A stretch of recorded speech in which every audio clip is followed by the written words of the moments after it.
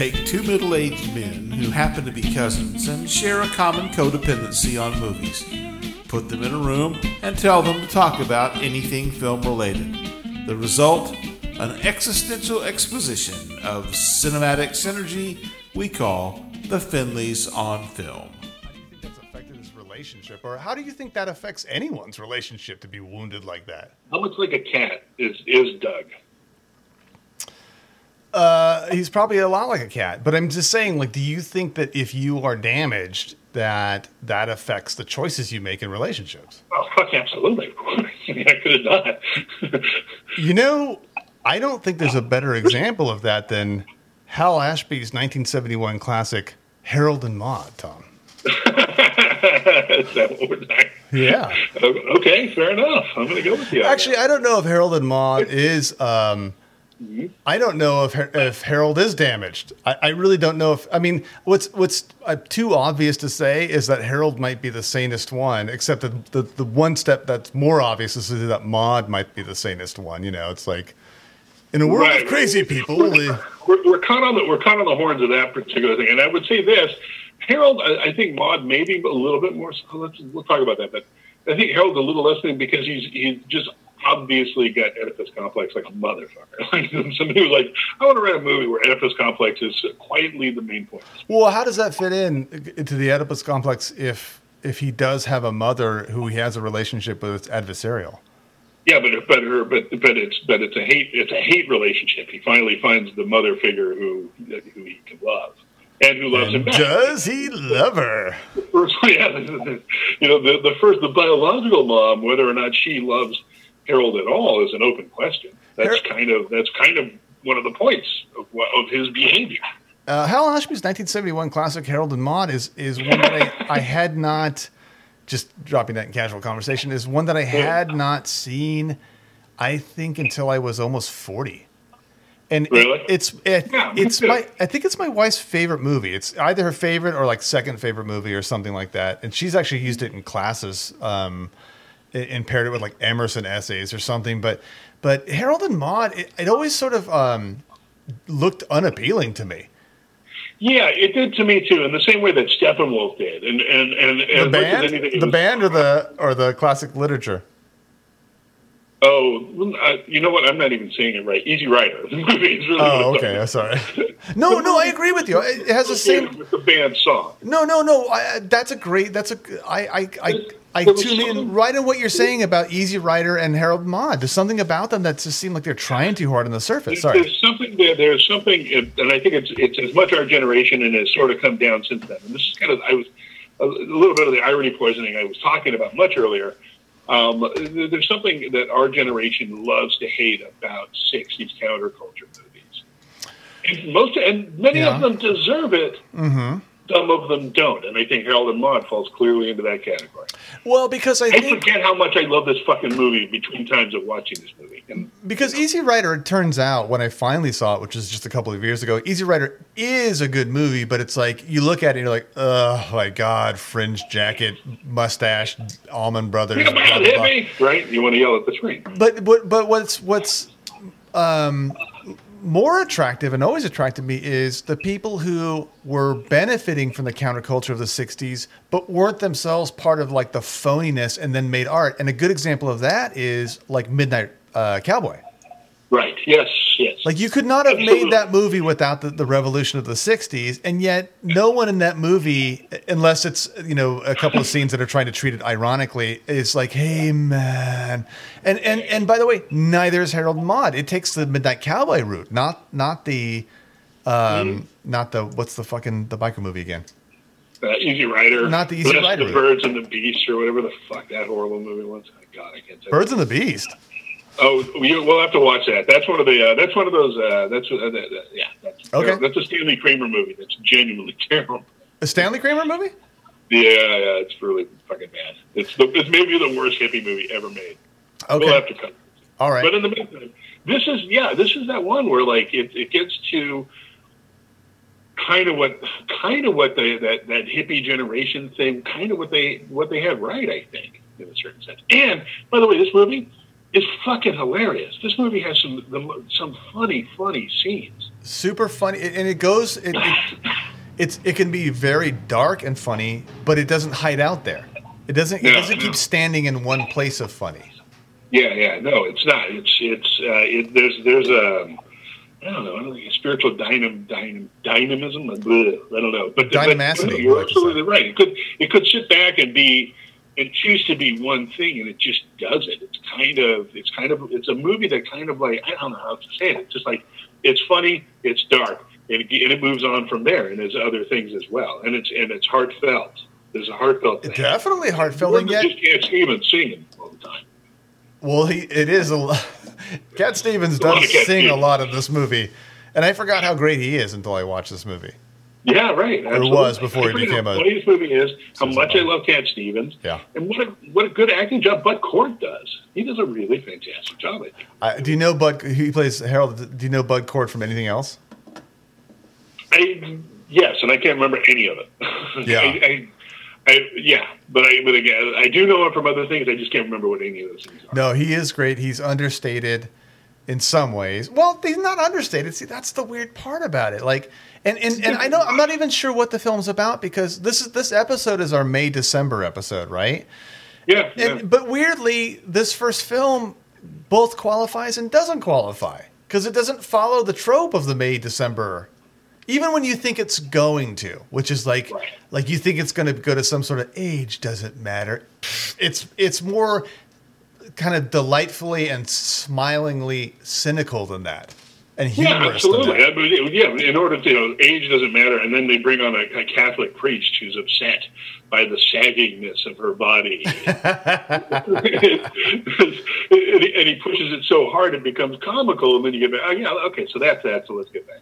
And just when you think it's also going to be about like kind of class, that Ruth Gordon comes in and sort of like, class doesn't matter either, but she's not doing any of those things for that reason. It's nothing as obvious as that. So okay, we should start with, what's the movie about? Yeah, I guess so. Sorry, everybody. So Harold is a young. This is all in the Bay Area. It's kind of really cool. Kind of cool to see like old Bay Area landmarks. Yeah, it's all shot there. He's the scion of a super wealthy family. His mom kind of doesn't, his mom is an absentee person in every sense of the word except the physical. Oh no, I don't quite agree with that. I think that she's in some ways a helicopter mom. I mean, she wants. Yeah, she's not a force for good. Okay, like throughout the movie, Harold fakes his own suicide in many delightful ways. Yeah, mostly in a patently obvious effort to get attention out of her, which she refuses to give. Which I mean, in some ways, I understand too. He is a remarkable pain in the ass in some ways. Oh yeah, you think? Yeah, he's very antisocial. And she's hysterical too. The poor girls, his mom keeps trying to set him up. Well, she tries to set him up in this new world of computer dating in 1971 or whatever, and she's answering this brochure, this form, and it's like yes or no, like a personality test. Like, do you think? I'll just fill it out for you, Harold. Do you think that sex has become too prominent? Well, I think we can agree that the answer is yes, isn't it, Harold? And so in some ways, yeah, like her attempt to sort of bring these girls around who, in every case, he destroys, acts out some sort of dramatic. Traumatizes the poor girl. Oh yes, in every fucking case. So there's that, and so he has this. Again, it's a film that risks things because it almost sets my eyes to rolling almost every time. Even the I remember when I was in high school, by the way, for about 6 months, my biggest dream was to get a hearse and drive it around. I'd never seen Harold and Maude at all. And so my biggest dream was to get a hearse and to drive it around and paint flames on the side of the hearse and to listen to Iron Maiden. That was my dream. I'd never seen Harold and Maude. And so I wanted to eye roll, but then I thought, well, he's kind of like we all are, like weirdos who watch movies, classic movies when we're 8 years old and lock ourselves in our rooms. And so I was okay with him doing that and like going to funerals. And then she appears, and it's like it became like a good novel. Like, oh, the two characters who meet at the same place for different reasons, and let's unravel that relationship that they can have that he does not want to have, by the way. Yeah, no. At first, he's like, "Why is this person talking to me?" Yeah, absolutely. But there's this thing too, where like it's the power of. I think it's really the actors more than it is anything else that overcomes the fact you overlook certain things that are going on there. Like, there's no fucking way Harold is sufficiently a mechanic to take an MG and turn it into a big hearse instead of 2 days. Oh, no. You can't chop a channel. That's a fucking team of Mexican gentlemen. It takes them a week to do that. Yeah, I figured he just had lots of money. That was my explanation. But I know what you're saying. The suspension of disbelief. He's trying to do it himself, right? And then Maude, ultimately, if you really think about it, Maude is pretty much a multiple felon by the end of this movie. Oh, yeah. No, it's her love of freedom doesn't recognize the law, and so she's kind of breaking the law a lot in this movie. But you overlook it because Ruth Gordon pulls it off. She's so charming doing this thing, and it seems and there's no. It's like she's kind of what hippies kind of should have always been in a sense, right? Kind of what we always thought they were, and they kind of weren't. Yeah, and we took them for that fact. She's that genuinely free person who has extended it throughout her life all the way. Well, I think in 500,000 Ruth Gordons might have changed this country. That's kind of Ruth Gordon too. Ruth Gordon was before she did Rosemary's Baby, a couple years before this, and then this movie. The thing about Ruth Gordon is that she was a writer, and she wrote movies like Adam's Rib, and really. Yeah, no, she was mostly a writer. I have no idea about her biography at all. She kind of shares that biography with like John Houseman. Like they were mostly something else for a long time until they became these weird character actors later on in life. And so she actually lived a really interesting life as a woman in the earlier part of the 20th century. And so she's kind of a natural choice, I would say, to play Maude. Okay. Yeah, so Marlene Dietrich, but yeah. Marlene Dietrich shares something in common with Faye Dunaway in that apparently both of them sort of were winding their lives down. I mean, I know Faye Dunaway's still alive, but as like weirdos who save their urine in mason jars or something. But I was reading a biography. For drinking purposes or just for decorating? Oh, well, 6 of 1. But I was reading a biography of Marlene Dietrich. Had a glass of water in 3 years. Marlene Dietrich's kids were such fucking flaming assholes that I kind of forgive her for whatever she did. Side note, sorry. Okay, fair enough. So yeah, I mean, it's a film about and these two finally connecting in multiple ways. One of which is romantically and sexually, sort of. Yeah, and the dynamic of the way the relationship plays out. That's not that important. It isn't. It is significant, but it's not. It's the fact that they fuck at one point is almost insignificant to the fact that they made a connection. They just had a great connection to each other. And yet, what I really appreciate about the film, and maybe it's my cynicism, is that it intentionally fails to deliver an actual message. Yeah, you're just sort of left with some parts that you like dealing with at the end. Right. Why not have a decent life? Why not, if there's a message in this movie, it's that. Like go and have as good a life as you can make. That's what that movie and I have here at Preston. You certainly have, and we're making it all right now, I'd say. But anyway, we should talk about this on the podcast. You ready to record? No, I'm just kidding. So one of my favorite scenes is when he gives her a ring. And she throws it in the ocean and says, "Now I'll know where it is always." She's kind of the original. I can't think of his name. Who's the fucking John? Gielgud. Yeah, fucking, I can't think of it. Kerouac. Yeah, you're getting warmer. Yeah. I don't know. My favorite I have to be is when he sets himself on fire to avoid dating that girl. That's called self. Immolation. Immolation? With an E. With an E. Immolation. I. Immolation. Yeah, immolation. Imogen Coca. I'm glad we figured that out. That was really great. Yeah. Yeah. So I just think it's. I think it's from the Greek. It's not. It's funny that it also is not a light movie. It's like it's an almost impossible movie to categorize. Although I will just say this about it: it's a great. It's a love story. Ish. I mean, it's more of a love of an idea ultimately, right? And it's like I would say this: it's a great character meter in this sense. I think I just wouldn't like someone who doesn't like this movie. Yeah, and I can see that. Yeah, I would have a hard time. And I say that it's not even like my top 20 movies or anything, but it's just like, how could you not enjoy this movie? It just seems ridiculous to me. It would strike me that somebody is spiritually damaged if they don't like this movie. At the very best excuse I could make is that they're bummed out by the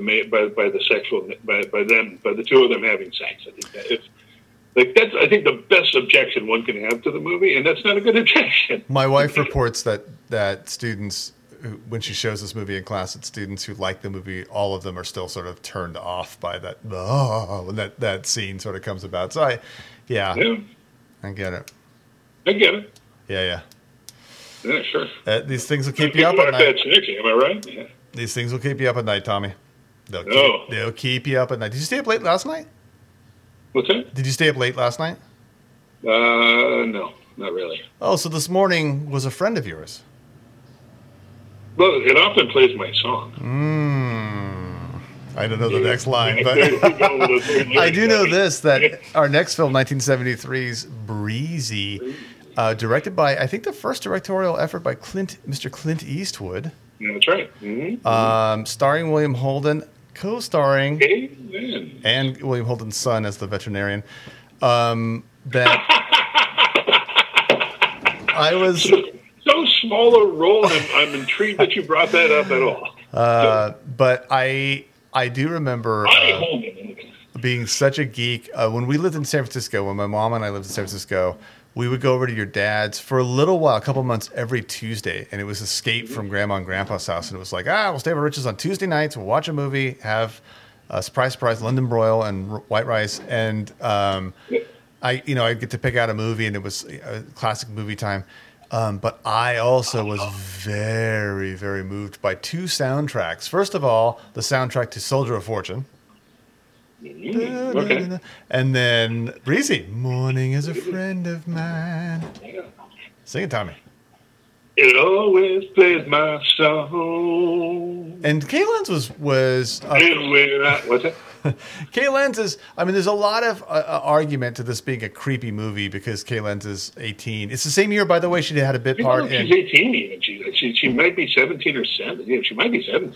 I know, but we were still, we weren't that far off from singing songs like She Was Just 17, if you know what I mean, etc. Oh, there's a guy in this movie who's a fucking serial rapist. There's a lot of time and place going on here that makes you go, yeah, feminism wasn't a bad idea. Oh, let's do more of that shit. Yeah, it's definitely it doesn't travel well, but I don't. Give us something to scream about and throw it out of the car. Wow. Okay, so you just admitted to a felony. Yeah, well, so my task, I think, the way I want to approach 1973's Breezy, starring William Holden, directed by Clint Eastwood, and also co-starring Kay Lenz, is to acknowledge A, I loved it as a kid. Yep. B, as an adult, I look back at it like, ugh. And then C, to defend it. I want to take the position of seeing what I can defend in this movie. And I don't just mean ideas in the Me Too era or something. I mean as a film. Right. I'm going to go. I think we could probably make a defense of it in the Me Too era concept as well. I'm going to go. I love this all out of proportion to when I was a kid. That was something. You know what it was? Ridiculous. As much as anything else, William Holden's character in this movie reminded me of my dad. Yep. And my dad reminded me of that character, and my dad totally identified with him. So one of the first things, I watched it a dozen times when I was a kid. Yeah. Fucking 12 watching this movie. That makes no sense at all. Yeah. But it's something I so heavily identified with my dad and the lifestyle that he was leading at the time, that it's impossible even for me to this day to divorce those two things. This is my dad. This is your Uncle Rich, my dad. really gets kind of captured strong here. A man who got super injured in relationships and just like tried to fuck his way through the rest of his life as casually as possible. And that's the character William Holden plays at the beginning of this movie. Also, I think because you were born in 1969, I was born in 1971, we grew up in a time where we saw a lot of men in their, let's say 30s and 40s, who wore like leather jackets, mock turtlenecks, who were newly divorced because divorce was like an actual thing you could do because you felt like it, and who were living sort of like lives in new apartments with mini fridges. Yeah, absolutely. And so there was something about his character, William Holden's character, because they didn't have a family they were supporting. Yeah, right. And so William Holden's character on entry in this film kind of spoke to you and I. Yeah.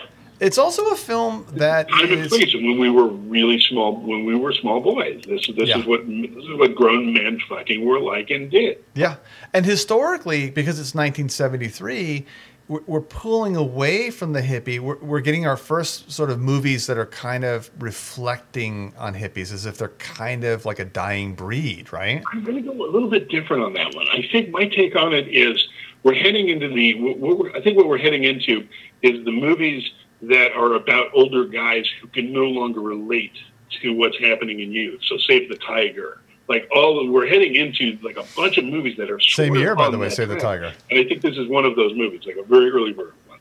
Yeah, that's a good analysis too. Although Save the Tiger, several movies like that. But Petulia was man trying to deal with the youth culture. Yeah, but Petulia was happening like in the midst of it. I think there are films that are a little earlier that are kind of still in the midst of it. But I think you're right with Save the Tiger. A good call, it being the same year as Breezy. I mean, a fucking much better film than Breezy. Because it's dealing with let's be honest. Breezy is not fucking. This is not Citizen Kane by any stretch of the imagination. No, and I would say it's a very sort of journeyman. It's a journeyman movie. It's a middle level movie.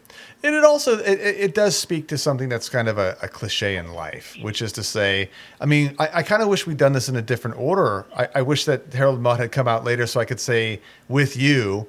I was thinking that same thought because Harold Mudd is such a worthier movie. Yeah, and it's taking a much different take on it and everything else. You know, we're already kind of in dangerous territory when you make a movie about a guy who's like, I don't know, late 40s or early 50s, however old William Holden's going to be, and he's awakened by the love of a beautiful young woman who, you know, makes him sort of like breathe fresh life again, et cetera, et cetera. And it becomes kind of a cliche of midlife crisis. Yeah, and I want to point out the other thing about this too, which is because it's like a mid-level movie. It's like having watched Caddyshack 40 times or something like that. Like, there's no good reason for why I've done it except that I kind of love it because I got introduced to it early. Yeah. And then I got introduced to it early, and then watched it late enough in life to read it because Kay Lenz's boobs, I think, were the first I ever saw. Kay Lenz, yeah. And they were magnificent. Yeah, she's got good boobs. She got a good boobs. Very beautiful young lady. Not that that's her only attribute, but that's. Yeah.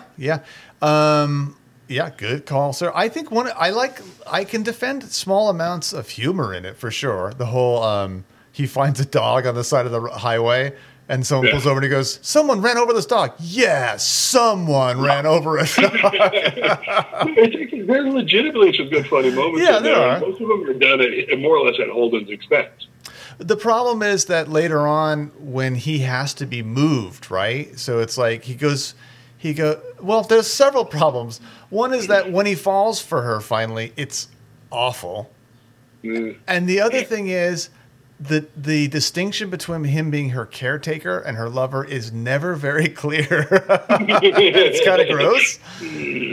Absolutely. And so... And again, I submit, she might have been 17. Like, I don't know. It's really tough. Yeah, and it's interesting because he lives this sort of middle upper class lifestyle. He's like a real estate agent or something, right? He's into real estate. He's got a beautiful house in the Hollywood Hills, and his friends, of course, are his male friends are also successful. Also going through midlife crises. He's got a bitchy ex-wife. I mean, it's really too convenient. But what's interesting is all the people around him who are his contemporaries look at the people like Breezy and her crowd, and I think one of the lines is like, looks like low tide out there. Yeah, right. And the thing is, he never really goes one way or another. Maybe that's one thing I do like about it, is that he likes her, but he never rejects his friend's point of view about her group. Right. In fact, he kind of... It's actually kind of one of the strengths of the movie is that... strengths of the movie, God. Yeah. So fucking hard to say that. But like, okay, so his social circles actually, I think, are kind of remarkably consistent inside of their own world as to how they treat her and him as a result of the relationship. Right, because in some ways he's ashamed of the relationship, appropriately. He's ashamed of the relationship, and they're all kind of like sort of, and depending on the gender, right? They're sort of ashamed. They're sort of jealous, I mean, there's that whole range on their part. So it doesn't lend him an easy sort of answer in that respect. Also, what happened? What happened to William Holden in the 70s, where he continually put himself in situations where he had to do embarrassing lovemaking scenes with younger women? I don't know, but I wish I had looked like him when I was fucking 55 when he did this movie too. He looked like shit. What are you talking about? Dude, he had like defined shoulders. He's better than both of us in that sense. No, I'd say go back and rewatch it. I just did. I mean, facially, yeah, he looked like a punching bag because of his alcoholism. Yeah, for sure. But body-wise, like his physique was not as bad. It wasn't that bad. You're such a weirdo. This is kind of one of the things I've loved about you forever. Dude, 70s ripped. One that you could look at, not just look at a male body and go like, I admit that's kind of sexually attractive. You could look at William Holden's 1955 body and defend it as sexually attractive. It makes you a lovable weirdo. Well, first off, he was 55. It wasn't 1955, you hillbilly. I didn't say 1955. I said he was 55. No, you didn't. You said the other. Anyways, that's beside the point. Now, I'll send you pictures If only this were recorded. We'll exchange pictures. Yeah. Well, sure. Anyways, so yeah, okay, but I love this movie. So but what's the upside of this movie? I think it's like I said, I think it's a decent middle of the road movie. It was kind of good. It was I think it was Clint Eastwood's second movie, maybe third movie or something like that. It was his first movie, I thought. Was it first? Maybe. Okay, I don't know. I mean, it was a pretty reasonable job as a director. Originally, he was supposed to play the William Holden character. You know who was supposed to play Dirty Harry originally? Robert Preston. Mr. Paul Newman. Really? And I did not know that. Paul Newman called him up and said, you should take this. Paul Newman kind of gave him that job. Okay. Good old Paul Newman. That. You know whose favorite movie is, shockingly, this movie, who told me that this is her favorite movie? Who, what, Breezy? Yeah. Is this going to be an inside reference no one else will get because it's a relative of ours? Yeah. Oh, good. Continue. Jessica who? Your wife's daughter. Jessica. She said this is her favorite movie? When did she said it's like her favorite movie. When did she say that? It was on Facebook like a couple of weeks ago. Yeah, well, I'll just leave that uncommented on, except to say that that's like not shocking at all. Okay. I mean, all right. Well, okay. Yeah, that is the least shocking thing you've ever told me, actually. All right, so I mean, I give a tepid thumbs up to Breezy. I guess just out of like loyalty or something like that. I on pure. I love the movie. It's not defensible. Artistic grounds, I can recommend the soundtrack more. Soundtrack, I would say the cinematography is really good. The one thing I did like, I kind of still liked about this movie was I felt like I was in the 70s watching it. That's important to some people, and it's not just you and I. I mean, it definitely has that sort of quality to it. And then Harold and Maude, we can agree, from 2 years earlier, is just I wouldn't quite not say my a masterpiece, movie, but it's a very it has rewatchability. It's rewatchable. I'm going to say this: it's one of those movies that I think is, in a sense, more than I enjoyed it. It's so much as I felt it was kind of, I think, important. I hate using that word in movies, but I think there's an important. I don't hate you, but I dislike I dislike how you hate that. Like that always blows my mind. Why would you that? Because you don't say I hate it when movies are self-important or overdo or anything. But there's nothing intrinsically wrong about any piece of literature or art being important or even trying to be. Yeah, this goes against my blue collar, my blue collar approach to life, Jim. Yeah, blue collar. That's you all over. Yeah, it's me, baby. Yeah. All right. Okay. Great. Well, it's been good talking to you, Mr. Finley. That's right, Mr. Finley. In quarantine, now we're making this happen. We let the virus stop us for a while, but we found a way to make the audio even shittier and continue bantering. Yeah, well, boredom hadn't overcome our sense of decorum and taste, I think, is what before. All right. And it has now, so good. I'm going to go barbecue a tri-tip. Is it a tri-tip or is it your new dog? That new dog may prove useful in the fall during the apocalypse. Yeah. All right, Tommy. Good to talk to you as always. Let's keep watching movies. Let's come up with a new catchphrase. Remember a couple of years ago we had the whole Bam Zowie. Bam Zowie. I swear to God, let's do Bam Zowie from now on. All right, let's do it. All right, Bam Zowie. We'll forget.